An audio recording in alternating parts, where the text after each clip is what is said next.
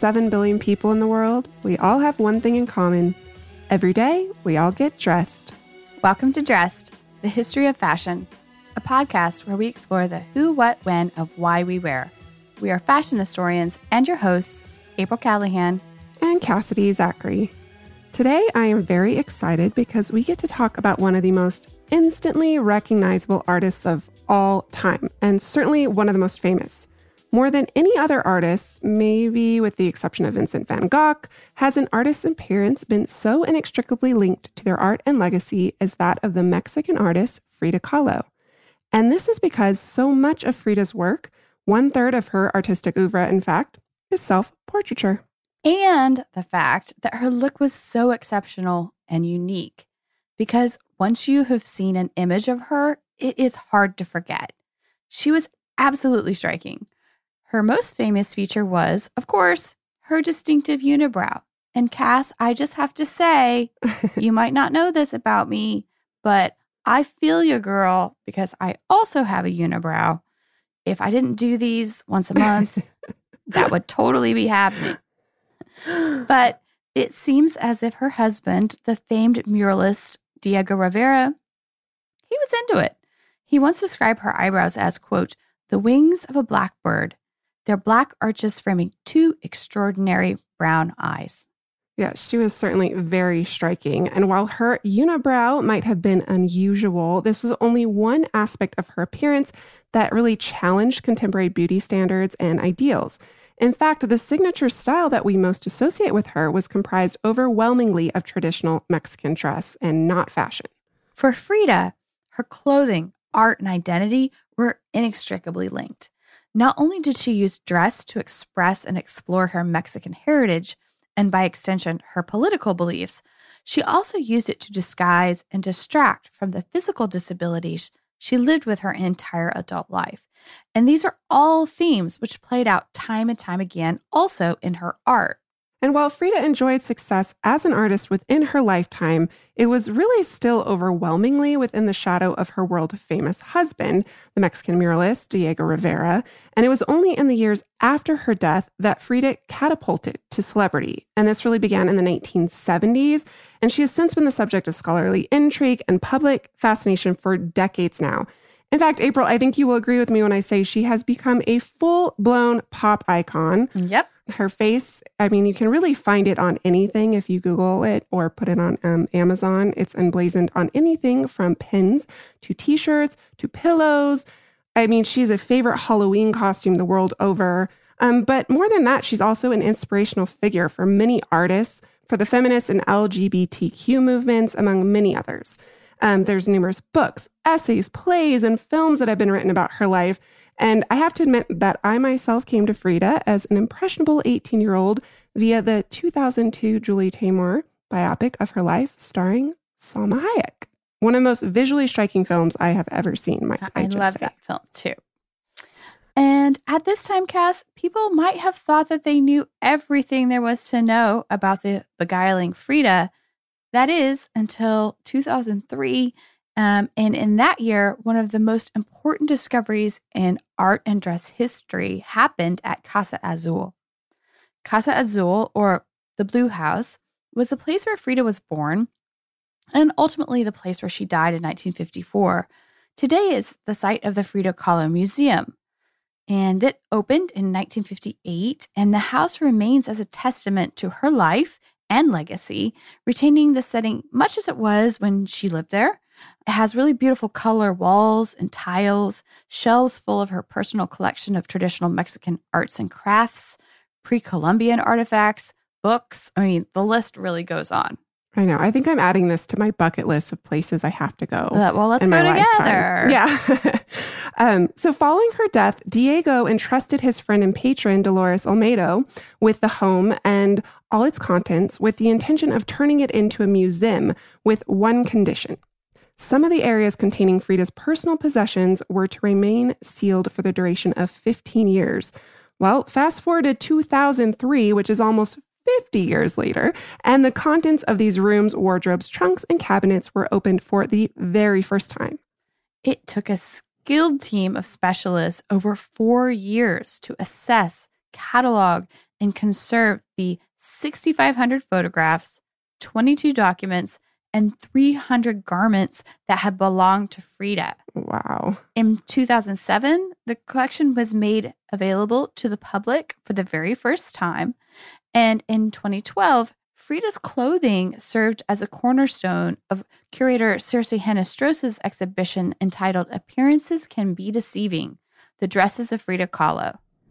It is this exhibition that provided the foundation for Frida Kahlo Making Herself Up, which is the current exhibition on view right now at this moment in 2018 at the Victoria and Albert Museum in London until November 4th. And it was co-curated by Circe Henestrosa and Claire Wilcox, who is the senior curator of fashion at the V&A. And the exhibition presents these incredibly special pieces outside of Mexico for the very first time. And I wish I could tell you all to run out and see it if you're in London, but according to the V&A website, this exhibition is sold out, which is why we are so incredibly fortunate that there is actually a stunning catalog that accompanies the exhibition and which really provided the basis for this podcast today. And I have to say, this has to be one of the most well-done exhibition companion books I have ever seen. Like the exhibition, it merges Frida's personal artifacts with photographs of her and her artwork, and it really produces this compelling visual and textual narrative of one of history's most beloved and captivating artists. It's an incredibly beautiful book, and I cannot recommend getting it enough. So collectively, these two exhibitions provide an enlightening new perspective on Frida, and they explore her legacy through material culture to discover how her dress was an integral and inseparable element of both her art and her identity. And as we will learn, Cass, Kahlo's self-awareness began from a very early age. She was born on July 6 in 1907 in Mexico City. Frida was one of four girls of parents Guillermo Kahlo, who was a German immigrant, and Matilde Calderon y Gonzalez, who was born in Oaxaca, Mexico, of a mother who was Spanish and a father who was Mexican. So Frida's father was a photographer, and it's thanks to him that we have many, many images of a very young Frida who was the apple of her father's eye. One of these images is from 1911 and captures the 4-year-old Frida smiling ear to ear with a big tooth-filled grin across her face. This is especially notable because such a wide, exuberant smile would become an absolute rarity in later images of Frida. And we will, of course, post some of these adorable images of a young Frida on our Instagram page, because Frida's happy childhood that exists in this very brief period was turned upside down after a diagnosis of polio at the age of 6. The disease left her with a noticeably weakened and shortened right leg, and it was a disability later compounded by the horrific injuries Frida suffered when her bus was hit by a streetcar on her way home from school at the age of 18. So in addition to suffering numerous fractures across her entire body, Frida's pelvis was impaled by an iron handrail, and she was really fortunate to have survived this accident because it claimed the lives of numerous other people, but the injuries she sustained would haunt her throughout her entire life. But instead of giving up and resigning herself to her fate and her suffering, Frida turned it into art. And it was while bedridden for 3 months in the aftermath of her accident that she began to paint. Thanks to a specially made easel and mirror attachment provided by her parents, she could paint herself while resting in bed. And, years for sitting in front of her father's camera had really given Frida a certain sort of special self-awareness that was translated into this very early self-portraiture. It's kind of reminiscent of her father's photographs of her, but it's also her work of herself at the same time. Of course, she had a lot of time to herself during her convalescence. And she once wrote, quote, "I paint myself because I am often alone and I am the subject that I know best." So 2 photographs of Frida taken mere months after her accident reveal a young woman already exploring the dualities of dress. And they both present this rather serious, albeit attractive portrait of Frida, who stares straight at the camera and her hair's parted down the middle and it's secured at back with a tight-fitted bun. But that's where the similarities between these 2 images end because, well, in the first photograph, she presents a portrait of a rather composed and sophisticated young lady. She's wearing this silk satin day dress with 2 books that rest on her lap. In the second image, which is a family portrait, Frida poses as a rather dashing young gentleman. It's a lovely image. It's complete with a 3-piece suit, tie, and pocket square. She is actually quite dapper, I have to say. I'm intrigued, I have to say. But I mean, you could argue, like, with both of these images, Frida is absolutely experimenting with the transformative power of clothing, especially in relation to gender identity. There's many ways that these clothes can both reveal and conceal. So in both of these photographs that you're referencing, Cass, there isn't any evidence of her injuries, which is really remarkable considering how recent and how serious they were.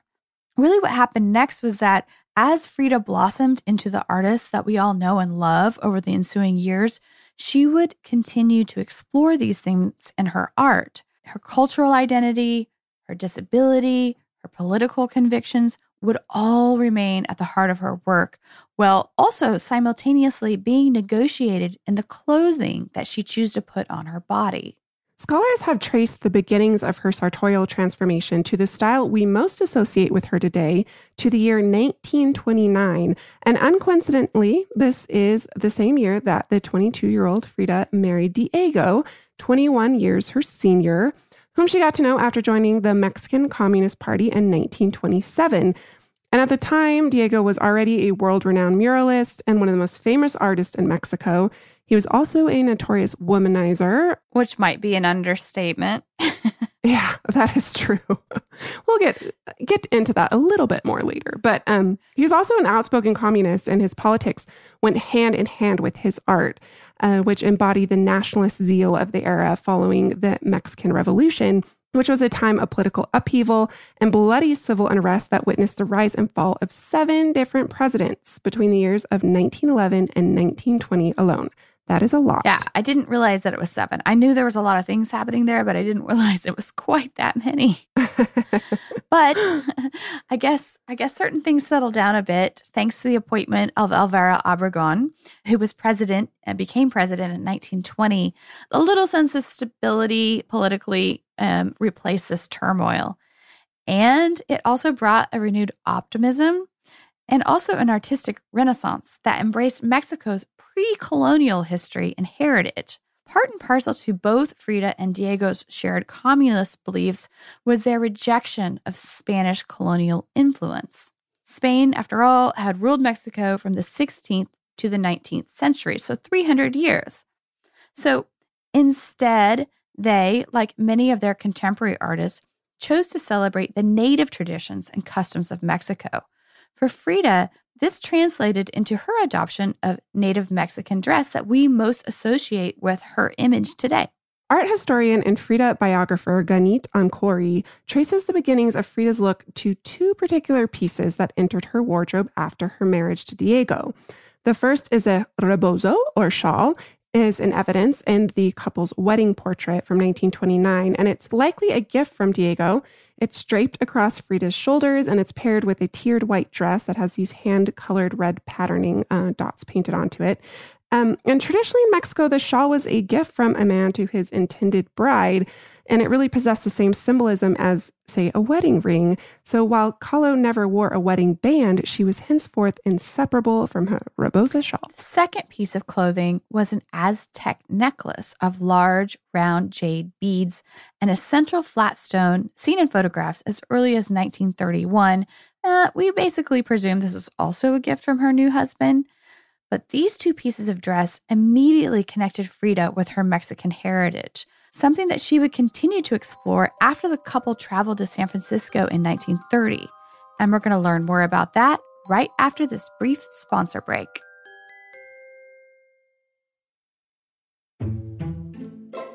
In 1930, Frida made her first trip outside of her home country when she accompanied Diego to San Francisco, where he had been commissioned to paint a mural at the San Francisco Stock Exchange.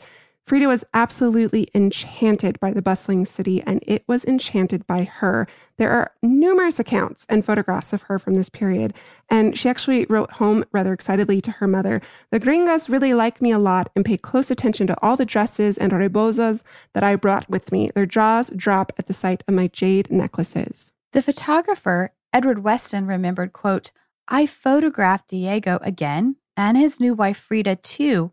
She is petite, a little doll alongside Diego, but a doll in size only, for she is strong and quite beautiful and shows very little of her father's German blood. Dressed in native costume, even to huarachas. She causes much excitement in the streets of San Francisco. People stop in their tracks to look in wonder." There is one photograph by Weston of Frida and Rivera from this time that especially illustrates his descriptions. And he's captured her peeking out from behind her husband. And if you haven't seen pictures of Diego, he is a very large man. He's big. I mean, he's imposing figure. Yeah, he's 6'1", he's 300 pounds, and Kahlo's this skinny 5'3" tiny little person. So she's smiling from behind him rather coyly at Weston's camera. And with her rebozo shawl draped across her shoulders and 3 giant pre-Columbian necklaces across her chest. In another striking black and white photograph by Imogen Cunningham from 1931, Frida's earrings, pre-Columbian necklace, rebozo, and makeupless face depict a woman of a singular beauty. It is easy to see why people were so infatuated with her.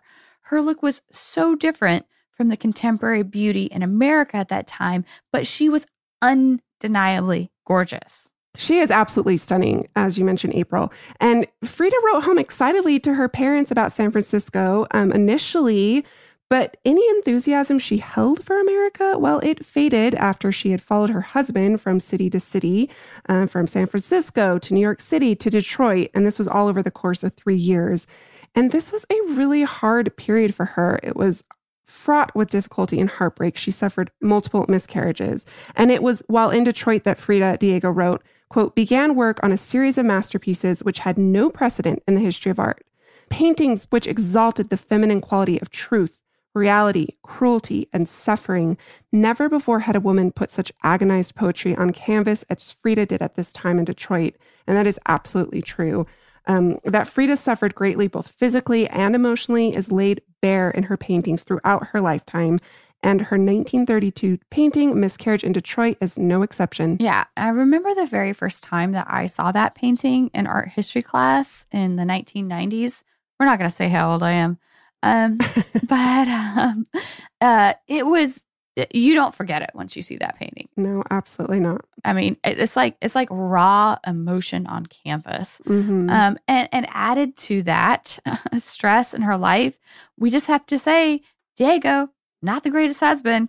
Nope. He never really wanted children. He didn't even ever necessarily intend on being a faithful husband. So with all these harsh realities and her physicality and her body that Frida faced in these early years, combined with all of this, it was a lot. It was overwhelming, And she's so young. She's like 25 at this point. Yeah. And add that to the fact that they had vehement disagreements about his reverence for America, with which Frida was more or less disgusted. She found the modern American way of life, its industrialist and capitalist society, to be in direct opposition with the traditions that she valued so much in Mexico. Mm-hmm. And as she did with much of her art, she made these feelings explicitly clear, especially in this 1933 painting, My Dress Hangs Here.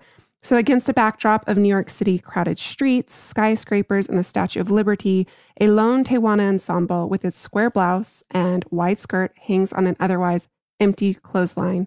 It's noticeably devoid of its wearer, and the ensemble is strung between a golden trophy and, well, on the other side is a toilet, April. Yep. Think she's making a point there. Yeah.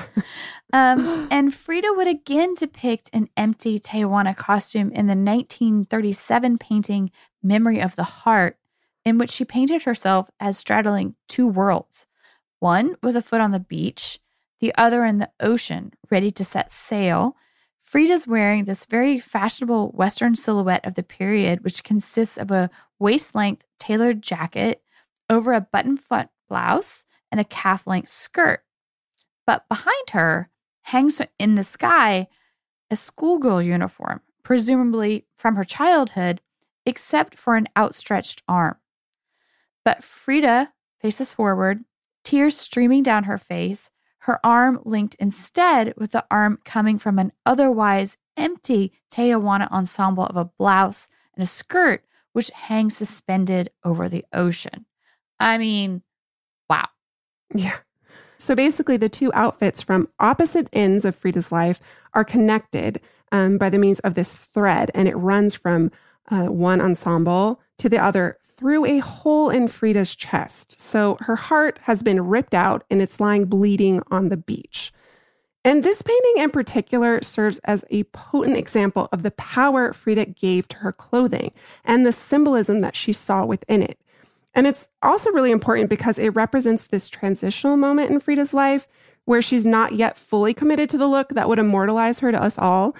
Although this painting is evidence of the final stages of her transformation, because with the adoption of the Tijuana costume, all that was missing was this elaborate updo, and that would be added the following year. By 1938, the year of Frida's first solo exhibition in New York City, her iconic look was now complete.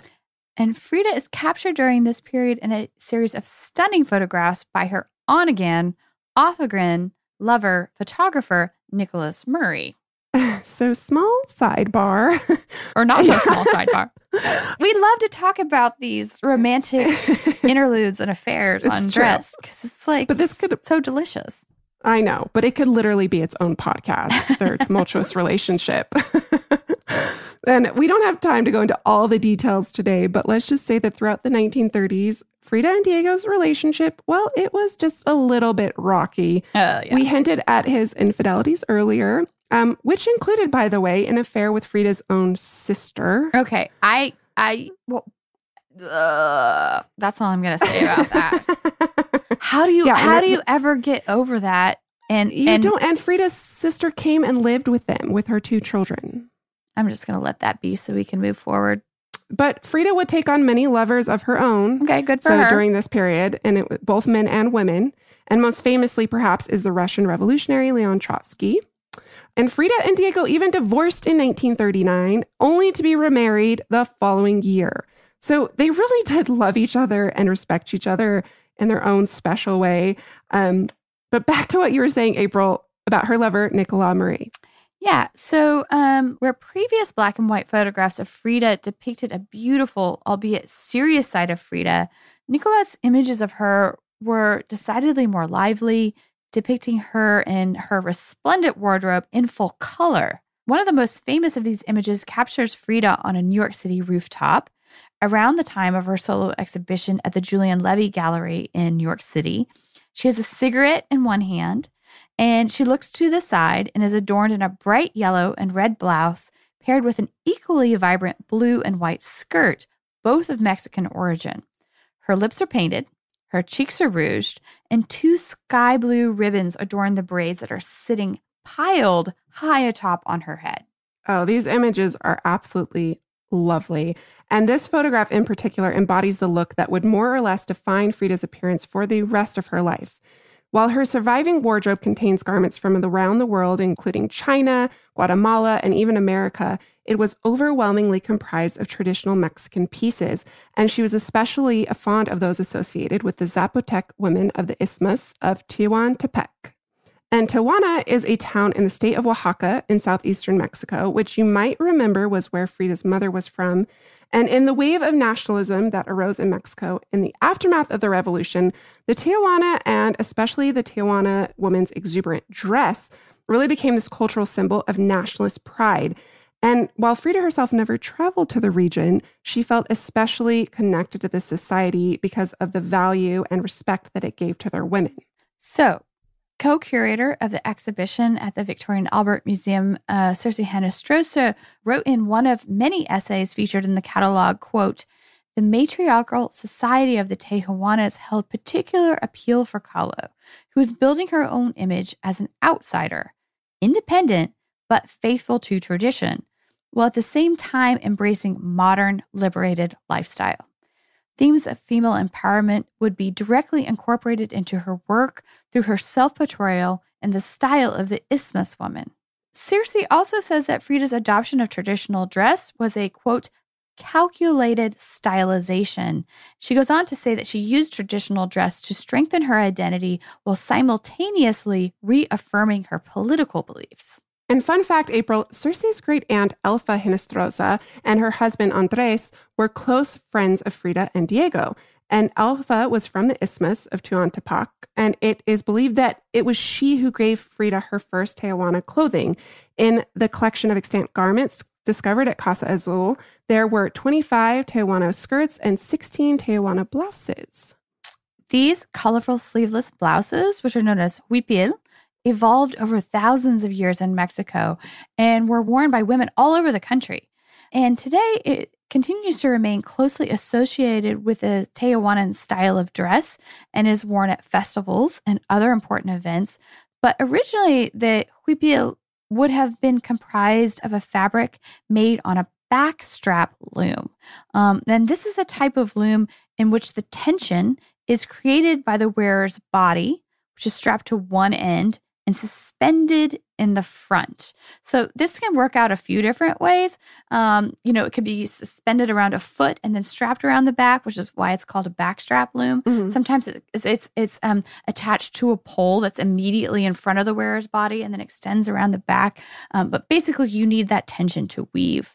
And the huipil was an untailored garment. So basically, it would be composed of 2 or 3 strips of this woven bands of fabric, one single width of fabric, and it could come in various shapes and sizes, ranging from waist length to ankle length. Yeah, and a number of these blouses from Frida's wardrobe are currently on view in the V&A exhibition, and the color combinations of these blouses are wonderful. Brilliant purple paired with yellow or red, green with watermelon pink. And in the 19th century, the vibrant colored patterning featured on these blouses would have been achieved by brocading on that backstrap loom or by embroidery. But by the 20th century, there was this Singer sewing machine that was introduced, and Frida's huipils were covered in intricate machine chain stitch patterning, as are many of her skirts. Another noticeable feature of these traditional huipils is the undecorated square at the center chest. And this was left bare so as best to display the gold jewelry that Tehuana women were so fond of. And Frida, Cass, she had an incredible jewelry collection. It ranged from pre-Columbian to contemporary Mexican silver. And there's this one really wonderful Nicholas Murray photograph of her wearing 2 earrings that resemble doll hands, and they were a gift from Pablo Picasso, and one of them still survives. It was discovered lying for 50 years in a box in her desk. Yeah, and while I do not believe that this earring, unfortunately, is on display in the exhibition, please correct me if I am wrong, anyone who has been to see it. There are many other pieces of Frida's wardrobe and jewelry on display, and that includes 2 colonial-style blouses, also known as blusa or camisa in Spanish, from the state of Puebla. Like the huipil, the camisa was widely adopted by indigenous populations across Mexico, and it continues to be worn today. And these blouses are distinguished by their construction, which is comprised of an underarm paneling and a square neckline. And while the addition of sleeves and tailoring might be an indication of European influence, the dense embroidery that appears on the sleeves and the neckline mark them as distinctly Mexican. One of Frida's blouses in particular is extraordinary in this effect. It has glass beads on it that have been hand embroidered onto the dress to depict various fauna, flora, birds, and even Aztec dancers. Yes. It's gorgeous and it's so colorful and beautiful. I love it. And both types of these blouses are on view at the V&A with various styles of Frida's skirts, including the robona, a long wide skirt with a pleated flounce in matching material. And these popular skirts are often made of printed cotton fabrics that were imported from, of all places, Manchester, England. But there's also this brilliant lime green version and the exhibit made of silk satin. And another style of skirt on view is known as the inagua, and it has this detachable lace flounce or olan at the bottom. And this was detachable so that it could be easily removed for laundering purposes. But Frida's signature style would not be complete without her rebozo shawl, a ubiquitous item of clothing for women across social strata.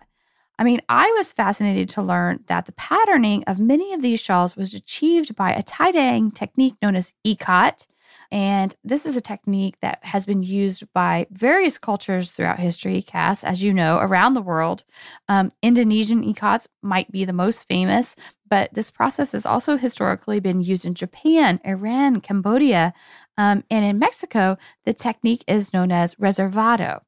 And basically, I mean, ikat is really mind-blowing, and we do promise to do an episode on this because I actually went to Indonesia a few years ago to look at all the ikat.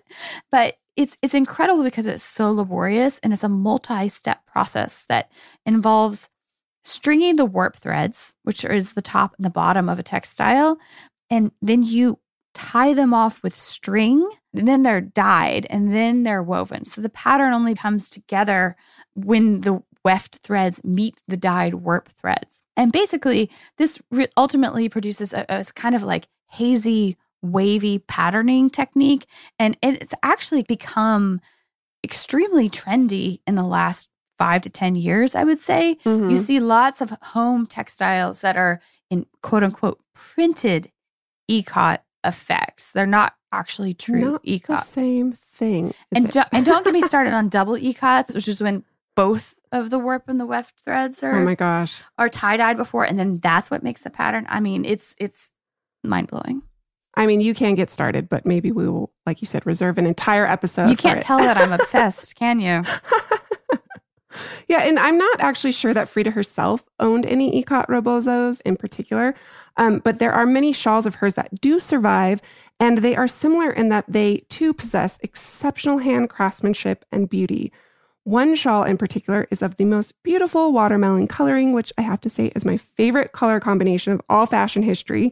So it's that brilliant green and pink. And at first glance, it is quite pretty, but this shawl's true splendor lies in the details. And the patterning on both ends is created thanks to thousands of teeny tiny knots. And what's incredible is these knots are handmade. So this is a highly specialized skill honed by professional knotters. And April, I think we can add this to our list of jobs we want from fashion history. Or what jobs from fashion history? Because I don't want some of those jobs. Some yes, others no. Yeah. But Frida's extant wardrobe consists of numerous blouses, skirts, shawls, jewelry that are all quite remarkable in their beauty and construction. But perhaps the most distinctive piece in her closet was to be the Tehuanan resplandor, or literally radiance in Spanish, which is a lace huipil worn as a headdress. These are so cool. Yeah. We'll post pictures of these, of course. But essentially, the collar of the blouse is used to frame the wearer's face, and then the sleeves hang unused below the chin and over the back of the head. And the origins of the garment date back to the 19th century, but it is really unclear what prompted Tehuana women to take their favorite blouse and basically turn it into headwear. But what is known is that by the 1930s and the 1940s, it was the most recognizable aspect of Tehuana dress, and one that Frida adopted on a few different occasions. She actually painted herself wearing it in two separate self-portraits, I should say, from 1940 and 1943. You have to wonder if it was some woman in the 19th century who was like the most fashionable in the village who just decided to put this on her head. Let's see how far I can take it. It's like Valentina walking down the theater runway with dry ice, being like, "I'm slaying them." Yeah. let's see what I can push. Yeah, so while Frida's clothing was all about tradition, there was one modern aspect to her appearance that she unapologetically embraced. And we will find out exactly what that was after a brief sponsor break. Cass, as you know, we are going to be expanding our fashion history travel offerings this year. Mm-hmm. So you better bet that I'm going to be brushing up on my language skills with Rosetta Stone. With more than 25 languages offered, including Spanish, French, Italian, German, Korean, Chinese, Japanese, Dutch, Arabic, Polish, and so many more, that world out there is practically at the tip of your tongue.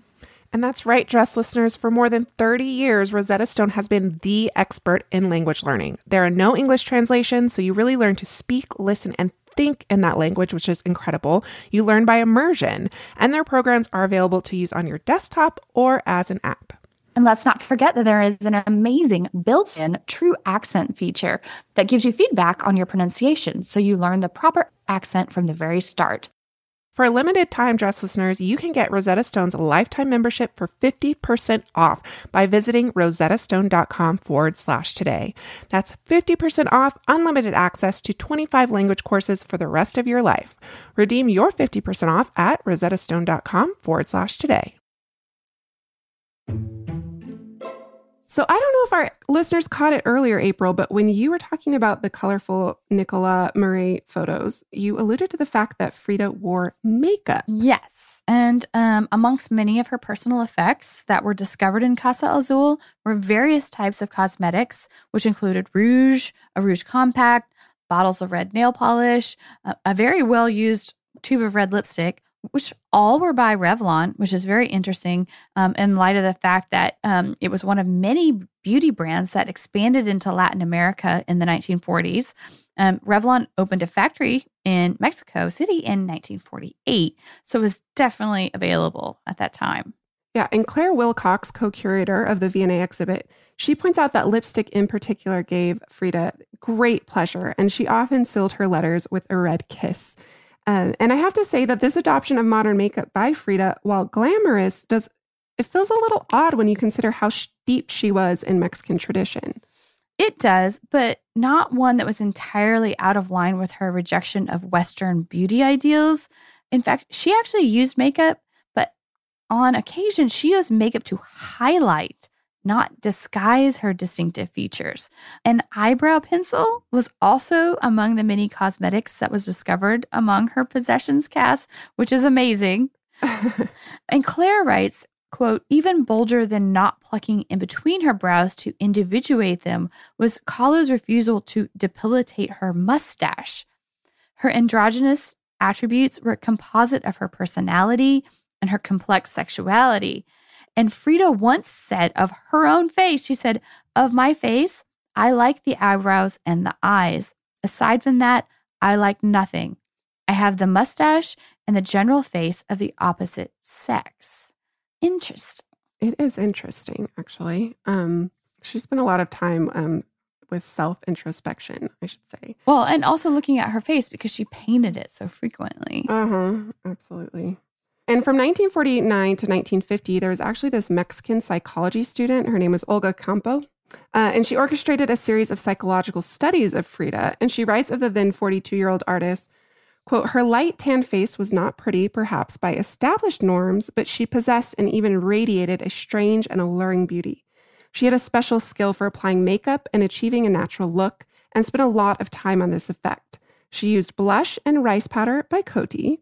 Her lipstick and nail polish were always in a strong color, and for her eyebrows and lashes, which she carefully combed, she used Talika black powder, and she used Trichet hand lotion. She was always made up and well-dressed, even when she did not expect visitors. There were only a few times I ever saw her without makeup. And Olga was not alone in her perception of Frida's artfully crafted self-presentation.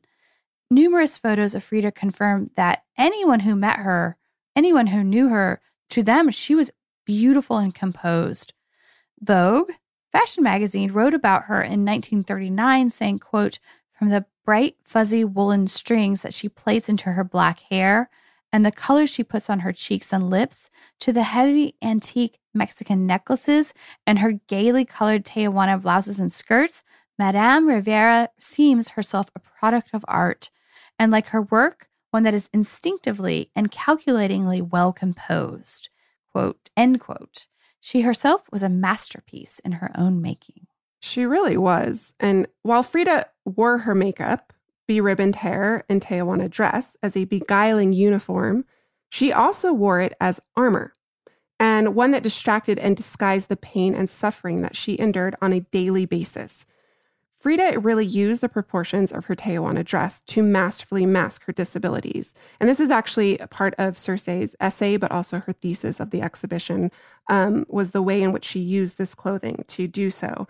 And the boxy huipel and wide skirt ensured her comfort, while the proportions allowed her to present this elongated figure. Her elaborately coiffed hairstyle, made-up face, and beautiful jewelry ensured that all incoming gazes were directed to the upward half of her body. But hidden beneath all of her carefully manipulated visage were the realities of Frida's condition. And in addition to the beautiful blouses, dresses, and jewelry on display on the exhibition at the Victoria and Albert Museum, are also a number of her medical corsets, her plaster casts, and back braces that were necessary to her daily existence. So integral were they to Frida's life that many of them still retain the shape of her body, molded permanently in that shape after repeated use. However, quote, far from allowing the corset to define her as an invalid, writes Circe, Kahlo decorated and adorned her corsets, making it appear as though she had explicitly chosen to wear them. She included them in the construction of her style as an essential wardrobe item, and they functioned as her second skin. 2 hand-painted plaster corsets are among the items on display, and on one, Frida has painted a broken column, and this is actually a motif that would make repeat appearances in her art over the years as a potent symbol of the broken body that lay beneath her carefully crafted image. But what Frida might have used her clothing to disguise, she otherwise laid bare in her artwork. The title of Circe's 2012 exhibition took its name from an illustration entitled Appearances Can Be Deceiving, in which Frida revealed what her Teowana dress usually concealed. The silhouette of her familiar garments is present, but like an X-ray machine, we are given a glimpse beneath the clothing to see that she wears a medical brace. Her spine is broken again, represented by a cracked column. And again, in the 1944 painting, The Broken Column, Frida's head rests on this fractured symbol of her broken body. Tears stream from her eyes and nails cover her naked body in a very overt allusion to her physical pain. And when in 1938, Frida was quote-unquote discovered and befriended by the French surrealist artist André Breton, she was subsequently labeled as a surrealist herself. And in surrealism, reality is upended, replaced by renderings of imagined worlds, dreamscapes of the artist's imagination, where nothing is quite what it seems. And I myself would certainly designate Frida's work as surrealist. Another signifier might be magical realism. But she herself actually disagreed with the label, saying, "They thought I was a surrealist, but I wasn't. I painted my own reality." And pain was very much a part of Frida's reality, but the one that was greatly tempered by her art. She also said, "I am not sick, I am broken, but I am happy to be alive as long as I can paint." And Frida's health rapidly deteriorated beginning in the early 1950s. She endured many very serious hospitalizations, including the amputation of her right leg due to spreading an uncontrolled gangrene infection. And her indomitable spirit just really couldn't battle her broken body much longer. And Frida passed away in July of 1954. She was only 47 years old, which means she departed from this world far too young.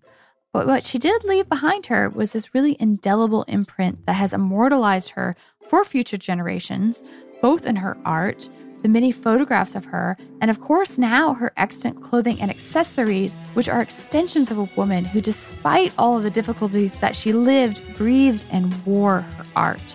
Well, that does it for us today, Dress listeners. Until next time, may you consider yourself as a walking piece of art next time you get dressed. Be sure to follow us on Instagram at dressed_podcast, where we post daily images to accompany each episode. This is also our Twitter handle, and you can find us on Facebook at Dressed Podcast without the underscore.